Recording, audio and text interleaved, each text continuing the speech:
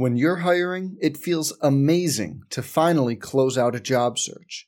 But what if you could get rid of the search and just match? You can with Indeed.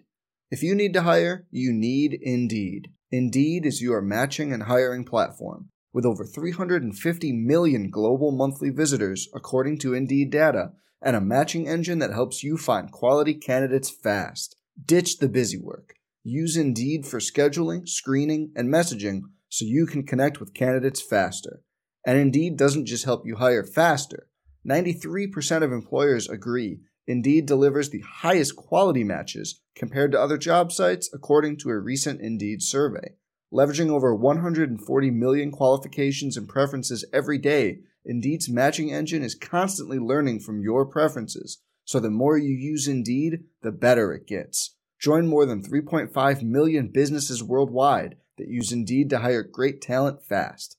And listeners of this show will get a $75 sponsored job credit to get your jobs more visibility at Indeed.com/Blue Wire. Just go to Indeed.com/Blue Wire right now and support our show by saying you heard about Indeed on this podcast.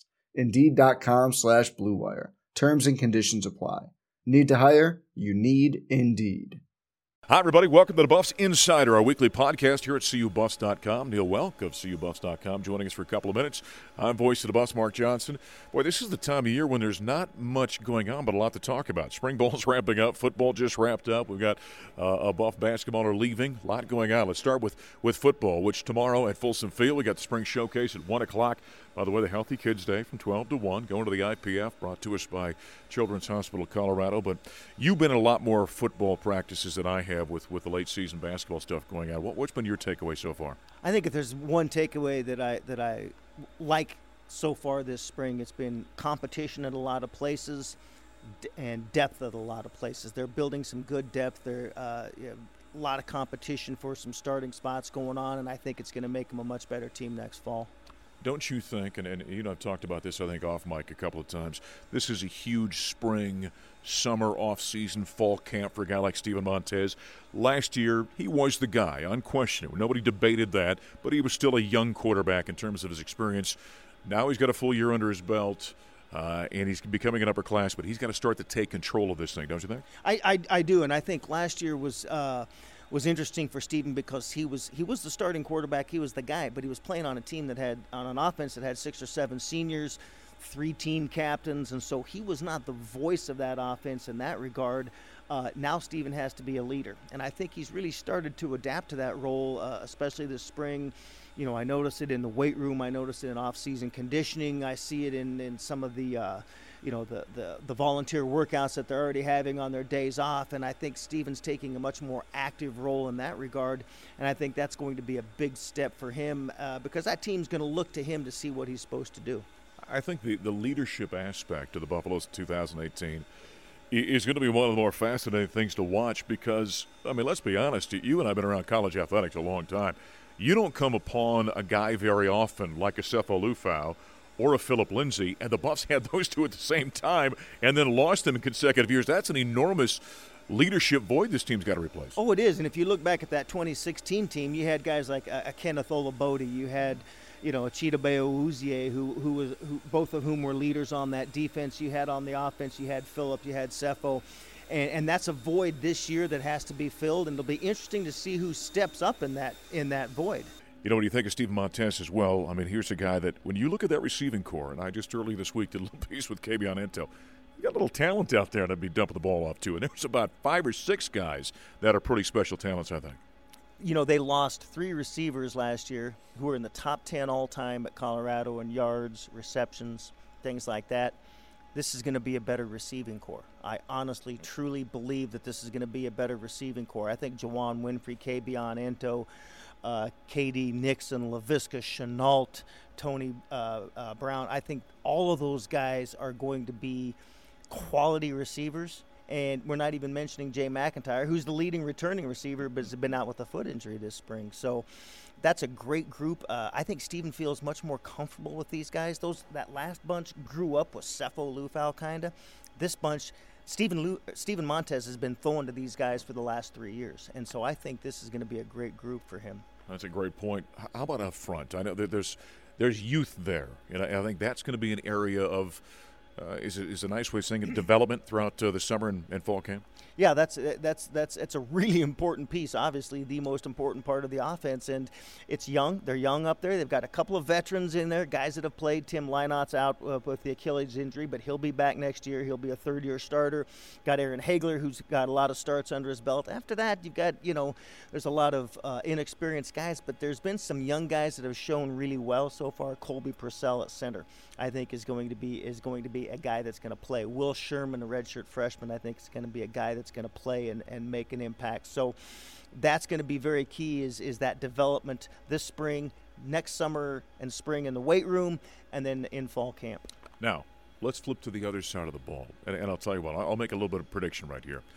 That unit, 2 years ago, we got accustomed to that very good defensive front for the Buffaloes. Last year, that area needed some work. I think with Javi Lopez losing a bunch of weight out there, Chris Malumba having a year under his belt, Mustafa Johnson, Terrence Lang, these are some pretty impressive physical guys. I'm going to predict that unit's going to be a lot better, which it has to be in 2018. No, I think you're right. That defensive line is going to be much improved. The guys you mentioned, two of those guys coming back, Javi Edwards, Chris Malumba, both have some experience now. They know what they're facing. They know what they're going to see, and they're both very smart, heady type of football players. They're going to be a big help. Mustafa Johnson's a JC kid that came in. That every time you talk to Quan Drake, he's a guy that he mentions because he's just a bull in there. He can play inside. He can play outside. He can get a little rush on the passer. He's great against the run, and I think he's going to be a big help. Terrence Lang is going to be a beast before his time at Colorado was done. He is going to be a defensive end that's going to get in there and sack the quarterback a lot. With the NFL production that this secondary has produced in recent years, I'm going to play a little game with you. Which one guy back there right now that you look at, do you say, I think that might be the next great safety corner that the Buffs produce? The next guy that gets drafted to me is Evan Worthington, who is just bigger, faster, stronger, just has great instinct for the game. And if you look at the plays he made last year, he had quarterback sacks, he had third down stops, he led the team in interceptions, he had pass breakups, he had, just all kinds of statistics. He's just always around the ball, and he has, like I said, not only great instincts but great athletic ability. He's the guy that I see as being the next guy that gets drafted out of that secondary. All right, tomorrow the spring showcase starts at 1 o'clock. Again, the Healthy Kids Day experience inside the indoor practice facility from 12 to 1. Get out there, watch Ralphie run. The Buffs will run some drills that first hour from 1 to 2, and then 2 to 3 they're going to scrimmage. What are we hoping to see, do you think? I think if you're a fan and you're going to come watch the scrimmage, I think you want to see the offense, just click. It's going to be vanilla. Mike McIntyre's not going to show anything that he thinks CSU might see, or Nebraska, or whoever else is on that schedule, New Hampshire.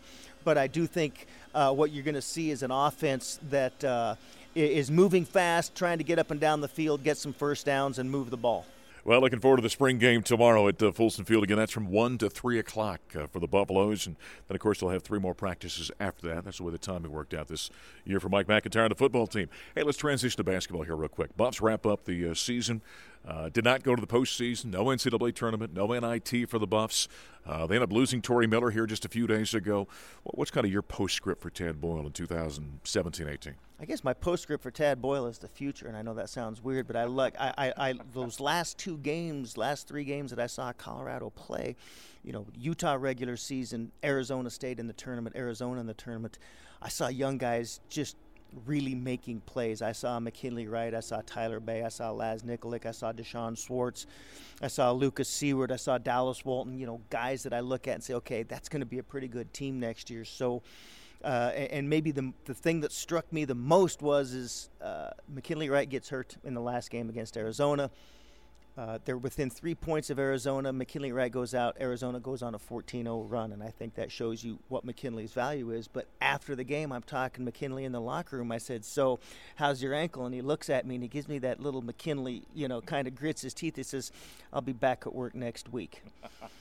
And so I think if you want to know what McKinley Wright is about, and I guarantee you he's already in the gym. I guarantee you he is in the gym working on his game, and he's watching those games at night and saying, I'm going to be there next year. Well, and to add to what you're talking about, did you notice it was probably back at the team hotel, because we left just a few hours later on the team charter, there was a tweet that came out. It was very Tim Tebow-esque, if you remember that, where he basically said, hey, Buff Nation, thank you for the support. This will not happen again. We will be better. And so you can already see, I mean, I don't know. I'm trying to think of a freshman that I've seen in my career that has had this kind of imprint on a team. And I'm not sure I'm coming up with one off the top of my head. Well, the last one that I can remember, he was a kid named Billups. Chauncey Billups. He was a kid, came out of Denver. He was pretty good here before he went, and he played a little bit in the NBA. But if you want to talk about a freshman having an impact on a team, that's the last freshman that I remember at Colorado basketball that had this kind of impact, not just on the floor, but also, mentally and emotionally around that team, is saying, hey, this is mine. I got this. Yeah, I'm not trying to one-up you, but you say that, and I'm thinking about my time at Syracuse with the guy named Carmelo, and that turned out pretty well as well. So he certainly does. But yeah, you look at this thing, and really down the stretch of the season, Dale, and you kind of indicated this, as much as we loved George King and Dominic Collier and the seniors on the team, that redshirt freshman class was the one that was getting the bulk of the playing time and making the big plays down the stretch. Yeah, they were taking, they took more and more control of that team. And certainly there were still some young mistakes. You still saw that happen. Tad hates it when you call them freshmen after they played 30 games, but truth of the matter is they were still making some young mistakes. But you saw that bunch take more control of the game, and that's a tight bunch. The thing I really like about it is they're hanging together.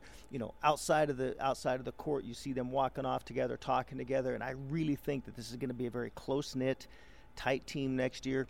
And the one kid we haven't mentioned, and he's still going through some tests, but everything we hear is positive, is Evan Batty. And if Evan Batty can join that mix next year, that's a good team. Lastly, here as we wrap up any basketball conversation on a Buffs Insider, Neil Welk joining us here for a few minutes as he does weekly. Torrey Miller, I guess this didn't surprise you. It didn't surprise me, the fact that he's going to be a graduate transfer somewhere. But your kind of thoughts on Torrey as he decides to go, and as he's got his degree now, he'll go off someplace else and play for one more year and get his graduate degree. Terrific kid, number one. And Tad said that a couple of weeks ago. There's never been a better ambassador for Colorado basketball on the floor, in the classroom, in the community. Just a wonderful kid. I always loved interviewing him. I loved talking to him. He brought a lot of energy and emotion to that team. That team, I think they missed that this year. I think they missed the energy that he brought to them. And can't blame him for wanting to go somewhere. If you look at that lineup out there, they've got 2 or 3 big guys. His playing time would be somewhat limited, no doubt. He's a guy that can go somewhere and play 25 or 30 minutes and put up some nice numbers as a graduate senior. So I wish Torrey Miller nothing but the best of luck. All right, thanks to Neil Welk, CUBus.com, for joining us here on the Inside of this week. After the Buffaloes wrapped up their 2 games in Las Vegas last week at the Pac-12 Conference Tournament, a victory over Arizona State in the opening round, then eventually falling to number 1 seed Arizona in the second round. Had a chance to catch up with my broadcast partner at the Colorado Basketball Network, Scott Wilkie. We started off talking about the win over the Sun Devils. Certainly one of their best offensive games of the year. They shot the ball well, moved it well. I really thought they played with a lot of energy that led to high-efficiency offense. We've seen for the Buffs this season, they've been a little bit up and down, and I guess you can expect that from a young team. But they came out, as you talk about, with a great energy early on, and McKinley Wright was spectacular, was 2 rebounds shy of a triple-double for the Buffaloes. Yeah, we've kind of gotten used to that. It's not we aren't blown away by it anymore, but to be talking about triple-doubles from a guy that's 5'11", maybe 6 foot, is pretty impressive, and the leadership qualities that he shows also can't go wrong there. Yeah, when the Buffs are playing well offensively like they were in the opening round, what are they doing? They're moving the ball quickly. Players are cutting hard, and some of the assists means you're making shots as well. It never hurts when the shots go through the basket. And the Buffs did not, by the way, have many turnovers. In fact, they had 6 in the first half of that ball game against the Sun Devils, only 1 in the second half. Again, that's part of that efficiency we're talking about. Yeah, and to do it against what 6 weeks ago was considered one of the best teams in the country, it's pretty impressive. And I think that they weren't quite carried over today. The offense wasn't carried over today, but the energy was. Yeah, they certainly did. Defensively, the Buffaloes, again, when you talk about Arizona State, they're one of the most efficient offenses in the country. How did you grade the Buffs' defense against the Sun Devils? Probably give it a B. It wasn't perfect, but it was good enough. And they're a hard team to defend with all the speed and quickness out there. One of the most difficult teams to defend against. Now in the second round, the quarterfinals of the Pac-12 here in Las Vegas, the Buffaloes got knocked off by number 1 seed Arizona. In 7 years in the league, the Buffs have met Arizona 6 times. They won the first one. You'll remember Los Angeles in the championship game of the Pac-12 Conference Tournament, but they fall in this one, and it really got away from Colorado in the second half. Well, every year, one thing you can count on, you're going to play against a talented group from Arizona. High school All-Americans in general on that team, and today they ran into a team that played pretty well. The Buffs weren't quite good enough to hang with a team that's, I think, one of the best teams in the country. Yeah, we talked with Kim English on the postgame show on the radio after the game, and he said it came down to the man categories. Loose balls, 50-50 balls in the court, offensive rebounding. That really how that turned the tide in the second half of this ballgame. Yeah, Raleigh Alkins probably came up with 5 or 6 loose balls. He seemed to be the quicker and stronger guy getting to those, and sometimes the casual fan doesn't notice how big those plays are, but they were today. Colorado did a pretty good job of holding down DeAndre Ayton, who might be the #1 pick in the upcoming NBA draft. He only had 10 points and 6 rebounds, but the other 7-footer, Dusan Ristic, really killed Colorado. Yeah, he's the guy that plays second fiddle to DeAndre, but he's a really good player, all of 7 foot, very clever around the basket with his moves and really good footwork. He's a tough guy to deal with. He had a big ball game today. That's the thing about Arizona with the deal. You got, one 7-footer after another. It's tough to corral inside.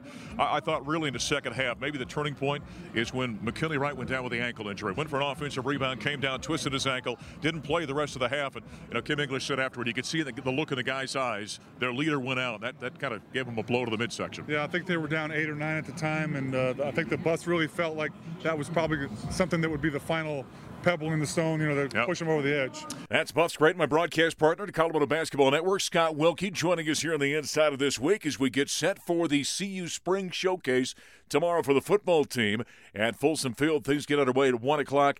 They'll wrap up about 3 o'clock. Don't forget about the Healthy Kids Day activities inside the indoor practice facility. Beginning at noon, they'll run till 1 o'clock. Plenty of family activities inside the indoor practice facility. Of course, one of the guys that's going to be a member of that outstanding receiving corps in 2018 is Kabion Anto, who sat out last year redshirting because there was such a deep pool of talent in the receiving corps. He's chomping at the bit to get back out there, and so far he says spring ball's been going well. It's been going pretty good. Just out there working with the quarterbacks, trying to get your timing down, trying to pick up the tempo out on my offense. Last year, you might not remember this, he sat out. He redshirted last year. You got to be a hungry wide receiver after sitting out and watching for a season. Yes, sir, I am. I mean, it was a transition because, you only get one red shirt and you always feel like you're always good enough. But it was a great decision. Happy to be back and help the team best way I can. Now, I know this. You didn't waste that year. What did you learn? How did you become a better player while you were sitting out? I got bigger. I got stronger. I felt like I got faster.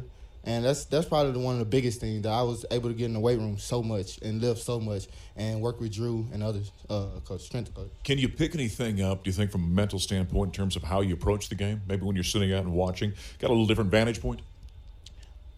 Yeah, kind of. Yeah. It's always different when you're out there on the field. So you always try to get the perspective of somebody who's on the field rather than just saying, oh, I could have done that or I could have done that, because that's more of a point of finger. But, I mean, I watched. I learned a lot. I asked so many questions, especially to who was last year, Bobo, Devin, Shay, Jay. I asked all them questions when I could, and definitely when I was there. I'd have to think as well. You think about this wide receiver room. You got yourself, you got Laviska, you got Jawan, you got KD, you got Jay McIntyre. There's a lot of talent right there. You guys are kind of pushing each other a little bit, aren't you? Oh, yes, sir. Can't forget about Tony. No, that's right. I forgot one. You can't forget about nobody. It's an exciting group, and we go out there, try to make plays. All of a sudden, 1s, 2s, 3s, don't matter. Somebody done made a play, and everybody's excited for each other. And here's the one thing we do know. You got a quarterback that's got a cannon for an arm, can get the ball to you guys in any place, can he? Yes, sir. He's lunchy. He don't care how far he throw. He just tell us to run. Okay, every year when a new football team comes around the spring, you lose guys to the NFL, you lose guys to graduation. It develops a new personality. Is a personality and leadership quality, do you think, developing this team? It is, and we put it more on ourselves, and as a whole group, because we understand. I understand that I redshirted last year, and now I'm one of the older guys. So it's in the wide receiver room, at least it's me, Jay, and Jawan, who are older guys. KD talks up a lot, and that's how it is. That's how it is for the other position groups and for the whole offense. We hold everybody accountable, from the youngest to the oldest. All right, lastly here. Now tell me that defense is getting better that you're facing every day too, right? Oh, yeah, we just got into a battle today. But they're getting a lot better. We tussle every day, go out there and just work hard, play hard against each other, because every time you go out there, you got to compete. you don't want to get fussed at by Coach Mack for doing wrong. That is wide receiver Kabion Ento joining us here on the Insiders. We put a wrap on this week's podcast. Don't forget, tomorrow, our broadcast begins at 1 o'clock until 3 o'clock.